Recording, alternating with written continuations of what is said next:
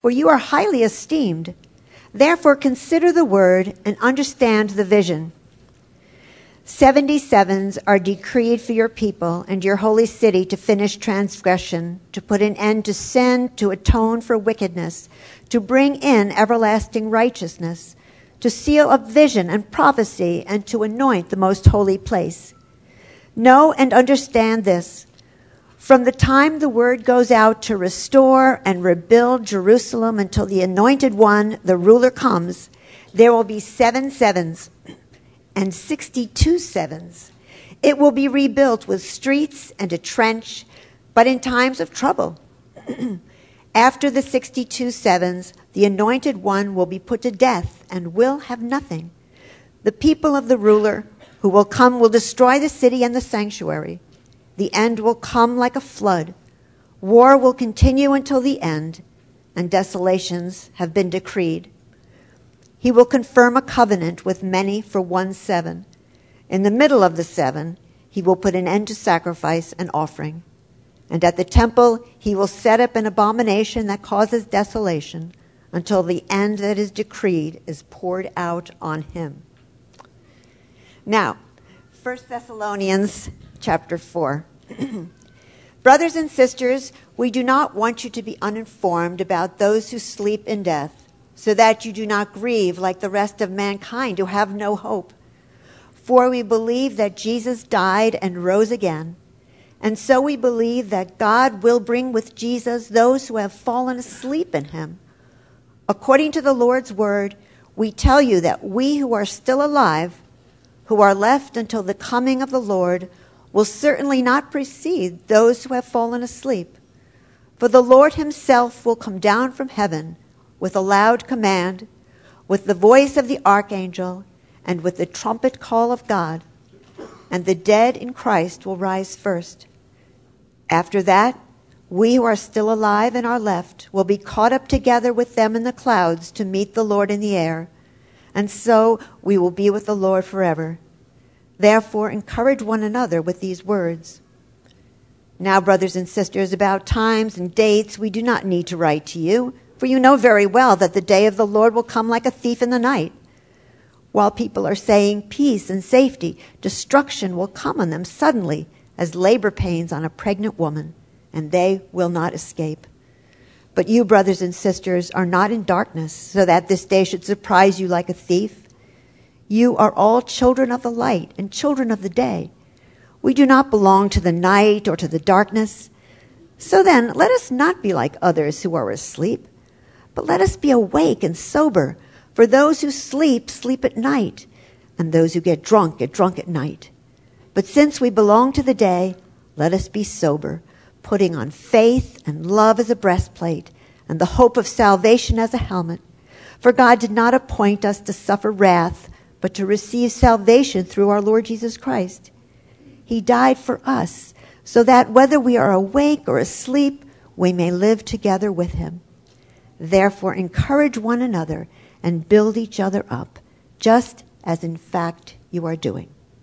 The word of the Lord.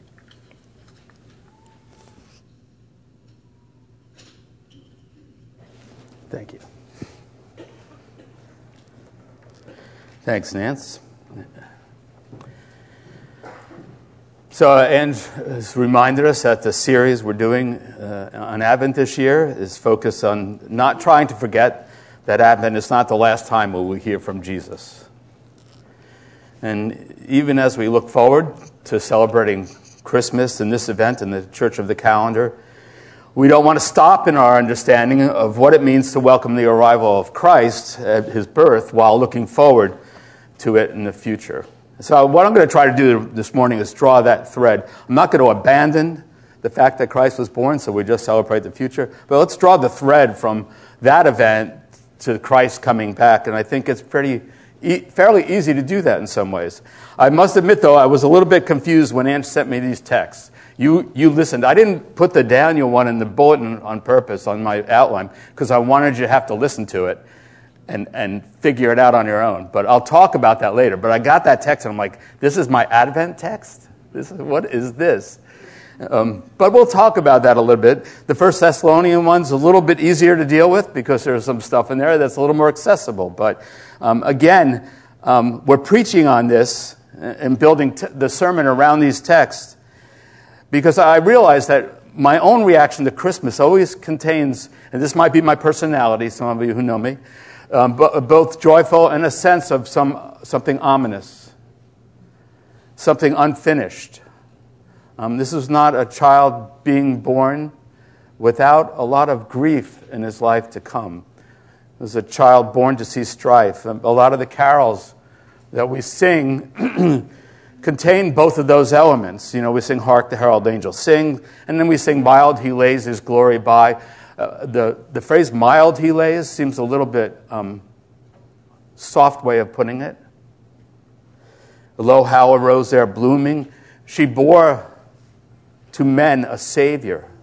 It was a child, but it was a Savior. Savior, right away, right in that word implies there's something more is going to happen in this kid's life than we are aware of. So even as we think about Christmas, I know it's not just me, it's a lot of us, we think about, has a bit of an ominous tone. This is not going to be an easy life this child is being born into. So in my own perspective, it took that element on and sort of filled it out a little bit when you talk about prophecy. I want us to remember that we needed to hear the word "fear not," because something awesome was about to happen. Nostalgia isn't bad by itself. It's good to look back and think about the way things were and reminisce. We do that a lot when we get together as families, right? I just had my grandson Grayson here. He's in his first year at Wheaton. And I went to Wheaton, and my daughter went to Wheaton, so, I got to reminisce about going to Wheaton. Of course, when I went to Wheaton, they didn't have an omelet bar in the morning. So he has an omelet bar in the morning and a dining room that's open until 9 o'clock at night, at which point he's still eating ice cream and acting the way I would have acted if I had that kind of cuisine available to me. But we enjoyed that nostalgia of looking back. So it's not to go away from that. But pure nostalgia has some dangers. And we sort of are aware of them. We have carols whose lyrics we often overlook. Decorations, preparation, all the common stuff. Gifts, all that stuff we get involved in. But Christmas is just a flat-out good feeling sometimes. There's a sense of hopefulness and a relief that is great. And there's nothing wrong with enjoying that moment, especially in the beginning of winter. Good tidings of great joy. Particularly, as Ange mentioned, we live in a world that offers so little hope, so much brokenness. The problem is when those feelings overwhelm everything else in terms of the birth and the historicity of it. It just struck me how often I forget that this actually happened. I'm going to blame part of that on, if you could put up that first picture. Not as, with the lights off, you can see it. So this is just I'm only going to say this once. I'm showing this because my wife and I were there. We went over to Europe to celebrate an anniversary.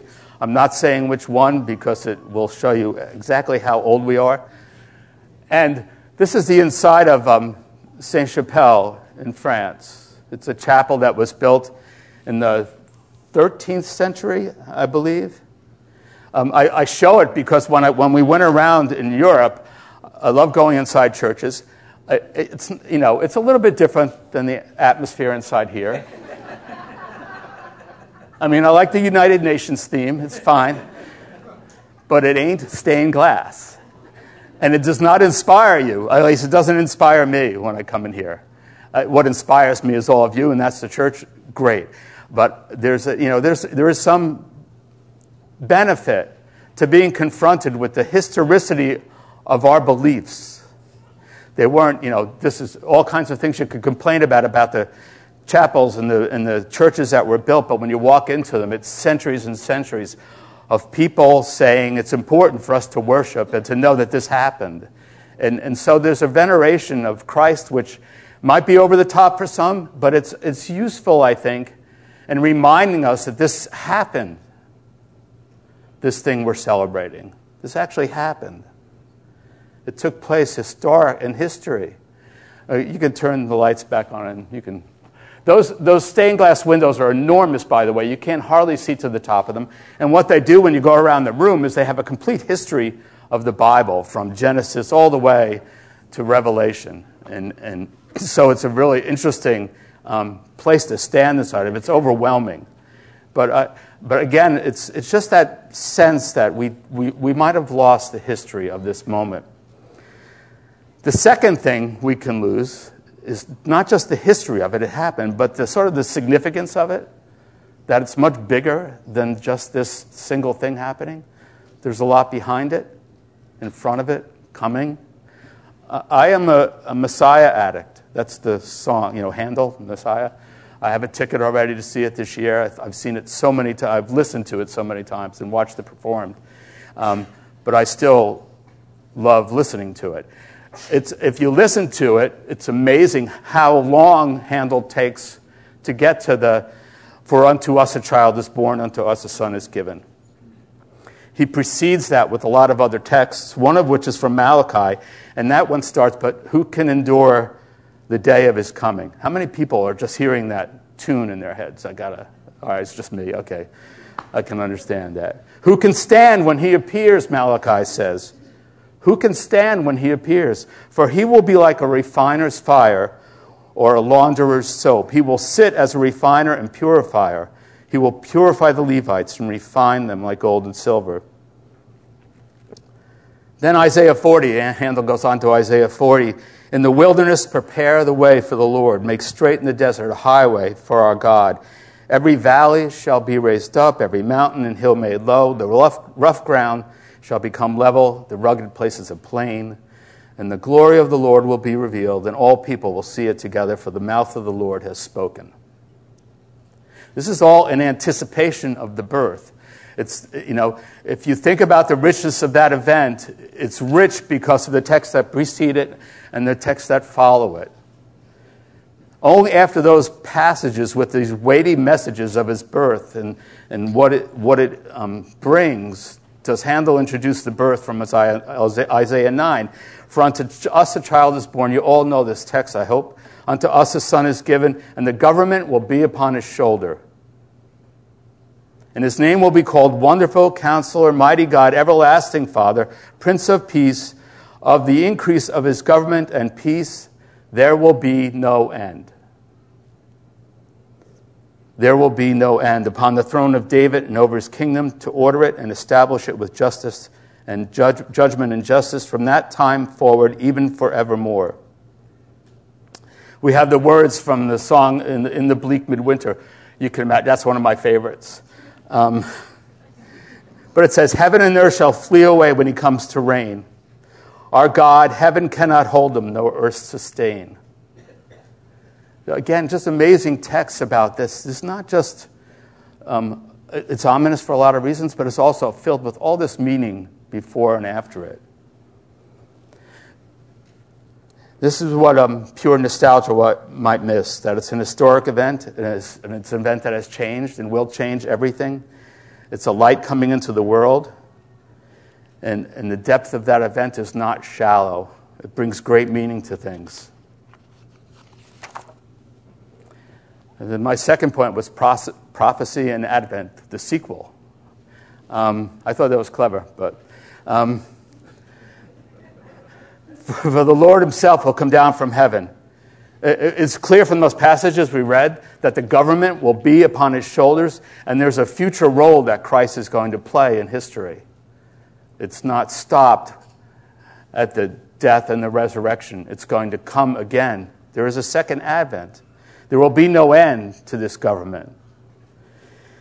The thing everybody tries to figure out is when will it happen and what will it look like? It's a subject of many theologians have worked on this one.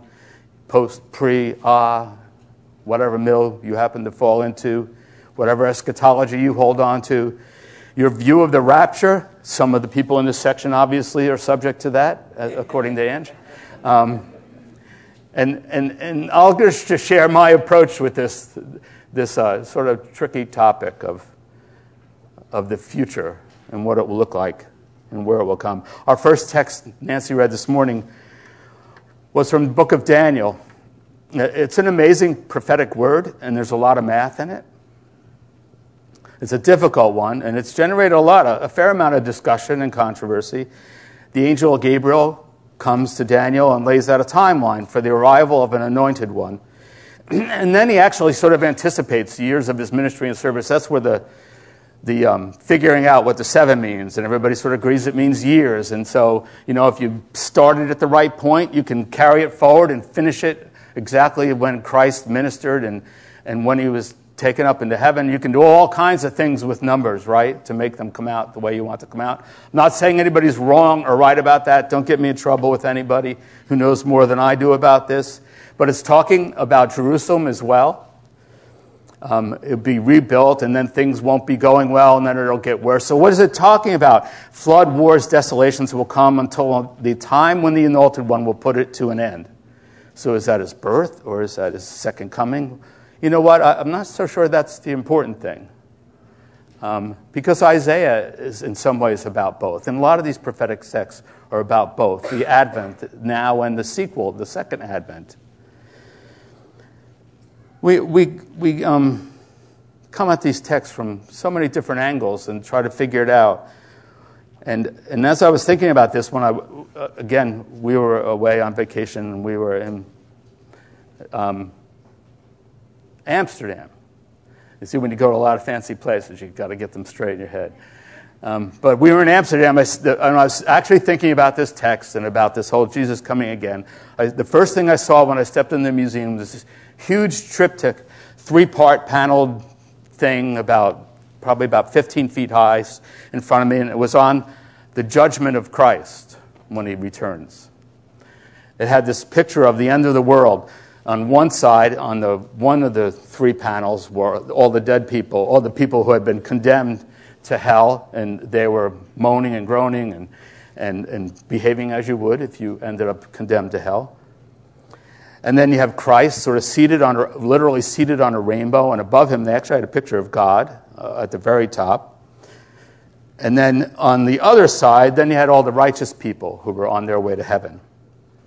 So you had this picture of this sort of imaginary landscape of what it's going to look like when Christ comes back. A more contemporary example, if you could put that next picture up.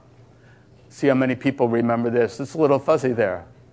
How many people saw this movie, A Thief in the Night? It had become such a part of discussion and culture I was growing up in that I was absolutely certain I had seen it. Then I realized I hadn't seen it. I just talked about it so much I thought I did. So I actually watched most of it online. It's pretty accessible on YouTube. And there are some amazing scenes in it, but the one I remember the most was when the woman first wakes up in the morning and the radio's on. It sort of reminded me of Groundhog Day, except they weren't singing whatever song that was in Groundhog Day. Instead, it was a radio announcer announcing that millions of people had disappeared overnight. And of course, this person's in bed going, "Wait, I'm still here. This cannot be good." So she yells out the name of, I believe it's her father, and all she hears is his razor in the bathroom. She goes into the bathroom, and the razor is rattling around in the sink because he obviously was raptured and she wasn't. The movie goes on to inspire about as much fear as you could in a person, especially a young adult. And I suppose the object was to drive them to Christ. It's not actually the love initiative here. It's a slightly different take on how do you get somebody to believe the gospel. And I don't mean to ridicule it other than I don't like it. But I don't think it's the message, it's the intent of prophecy, to scare people into the kingdom. I don't think that's the intent of prophecy in either Daniel's case or in the case of a thief in the night, which, somebody in good conscience thought this was a way to get the gospel to people. It probably was the reason some people came to Christ. And then maybe they got their theology straightened out later. But that's just my opinion. Because we know Jesus himself spoke of things to come. when he talks to his disciples. You can, good. Regarding the temple, because Jesus said this to them, as for what you see here, the time will come when not one stone will be left on another. Every one of them will be thrown down. And they asked, when will these things happen? And what will be the sign they're about to take place? And what does Jesus say? Watch out that you're not deceived, for many will come in my name, claiming I am he, and the time is near. Do not follow them. When you hear of wars and uprisings, do not be frightened. These things must happen first, but the end will not come right away. And then he mentions other things that will happen. Nations will be in anguish and perplexed at the roaring of the sea. People will faint from terror, apprehensive of what is coming in the world. Some of us already feel that way about what's coming in the world. But then he says this, stand up when these things begin to happen and lift your heads, because your redemption is drawing near. Two messages, do not be frightened, and your redemption is drawing near. To me, that's sort of the issue with the prophetic word. Does it mean that eventually there's going to be this annihilation, or will there be redemption? I don't know what that's going to look like or how God chooses to restore his creation, but my sense from Scripture and from the messages of Jesus himself are that he's going to redeem things. He's going to redeem things. That's his purpose. His purpose is to redeem them. What will that look like? When will it happen? These are all the questions I would love to have answers to, but I don't. And I probably won't for a long time. But he promises that we will see him again. He promises us that he will come back. The promise from Isaiah is that he will be the governor, the ruler forever, and a kingdom that will be much different from the one we're currently seeing. Maya Angelou has written a poem, an Advent poem, that if you just forget that it's about Advent, it could be an anticipation of either of the returns of Christ, either the one when he was born, the coming of Christ, or the Advent, the coming of Christ in the future. She says, and to this climate of fear and apprehension, Christmas enters, streaming lights of joy, ringing bells of hope, and singing carols of forgiveness high upon the bright air. The world is encouraged to come away from rancor. And even the Bible itself ends on that note, right? The Bible ends with this. He who testifies to these things says, yes, I am coming soon. Amen. Come, Lord Jesus. The grace of the Lord be with God's people. That's the end of the Bible, anticipating this coming of Christ. So I said there's this thread that runs from the manger to the crucifixion, to the resurrection, to the final redemption. And I think it's made up of the same kind of anticipation that we have about Advent. We all have about the second coming of Christ. Because this is not the way we want things to end. We want to see justice, right? We want to see compassion. We want to see love trump everything else. And we have that hope it will happen. And that hope is promised to us in the book of Isaiah and in 1 Thessalonians and other places in Scripture. That hope is not empty. No more than the birth of Christ was an empty thing for us. It was filled with those promises when it came.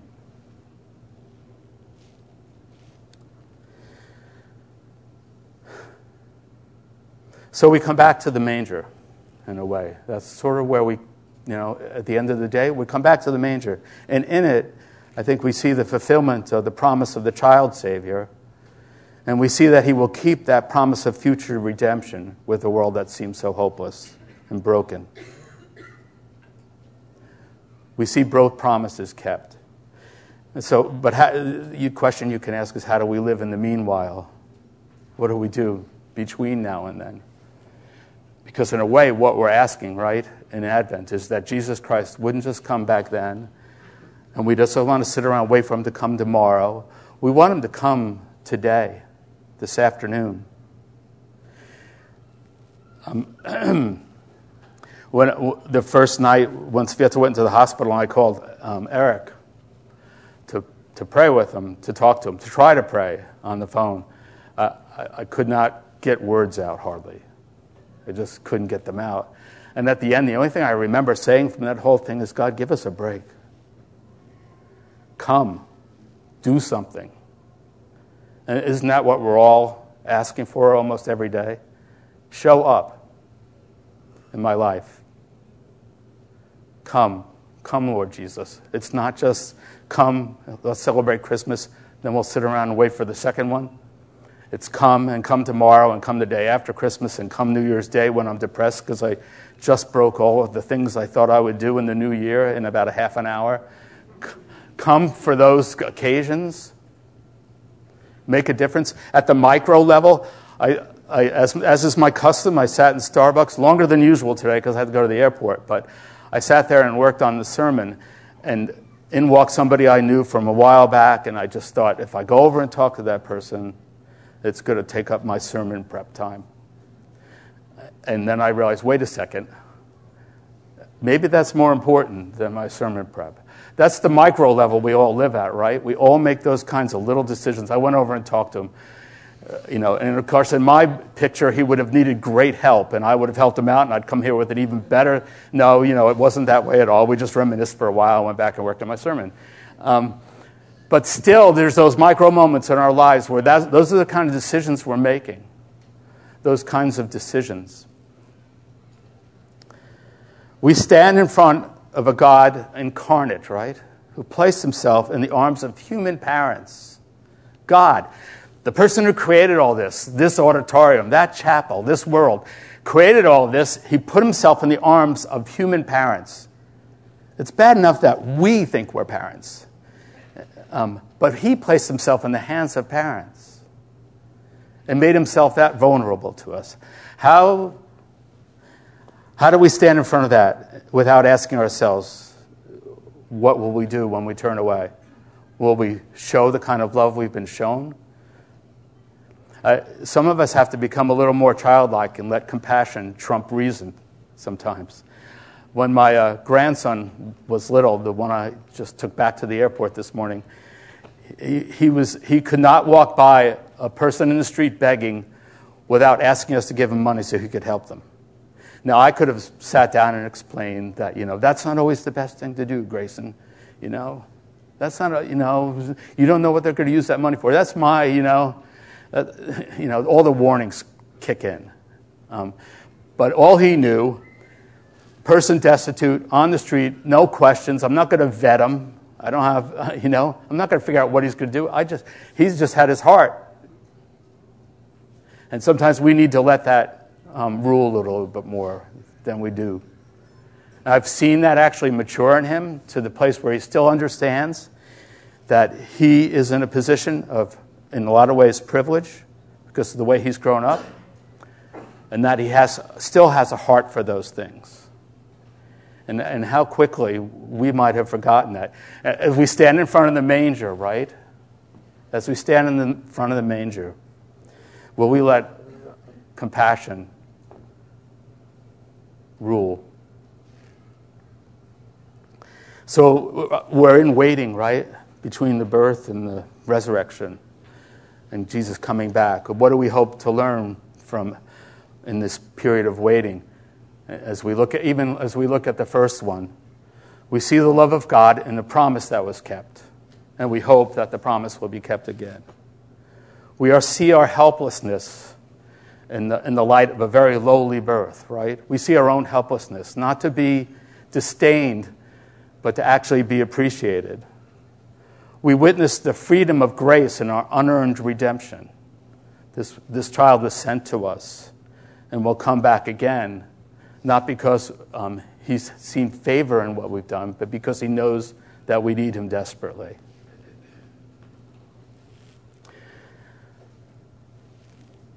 We sing a song, Adeste Fideles, O Come All Ye Faithful. And there's this quote from Buechner I put in the bulletin. Those who believe in God can never in a way be sure of him again. If holiness and the awful power and majesty of God were present in this least auspicious of all events, then there is no place or time so lowly and earthbound but that holiness can be present there too.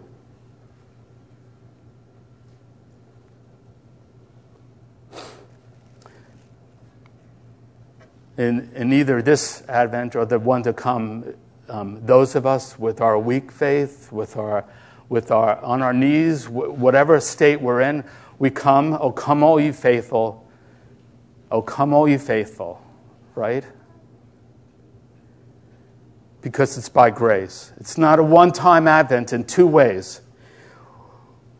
One way is that we'll be visited again. The second way is that we need to be visited constantly. We cry out, "Come, Lord Jesus," all the time, and we should. I'm going to ask the worship team to come up. I wanted to finish with just this prayer. I did not write this prayer. Someone else did. But I'll pray this for us as a congregation. Let's pray. Lord Jesus Christ, Son of the Most High, Prince of Peace, be born again into our world. Wherever there is war in this world, wherever there is pain, wherever there is loneliness, wherever there is no hope, come, thou long-expected one, with healing in thy wings. Holy child, whom the shepherds and the kings and the dumb beasts adored, be born again. Wherever there is boredom, wherever there is fear of failure, wherever there is a temptation too strong to resist, wherever there is bitterness of heart, come, thou blessed one, with healing in thy wings. Savior, be born in each of us who raises our face, not knowing fully who he is or who thou art, knowing only that the love is beyond knowing and that no other has the power to make him whole. Come, Lord Jesus, to each who longs for thee, even though he has forgotten thy name. Come quickly. Amen.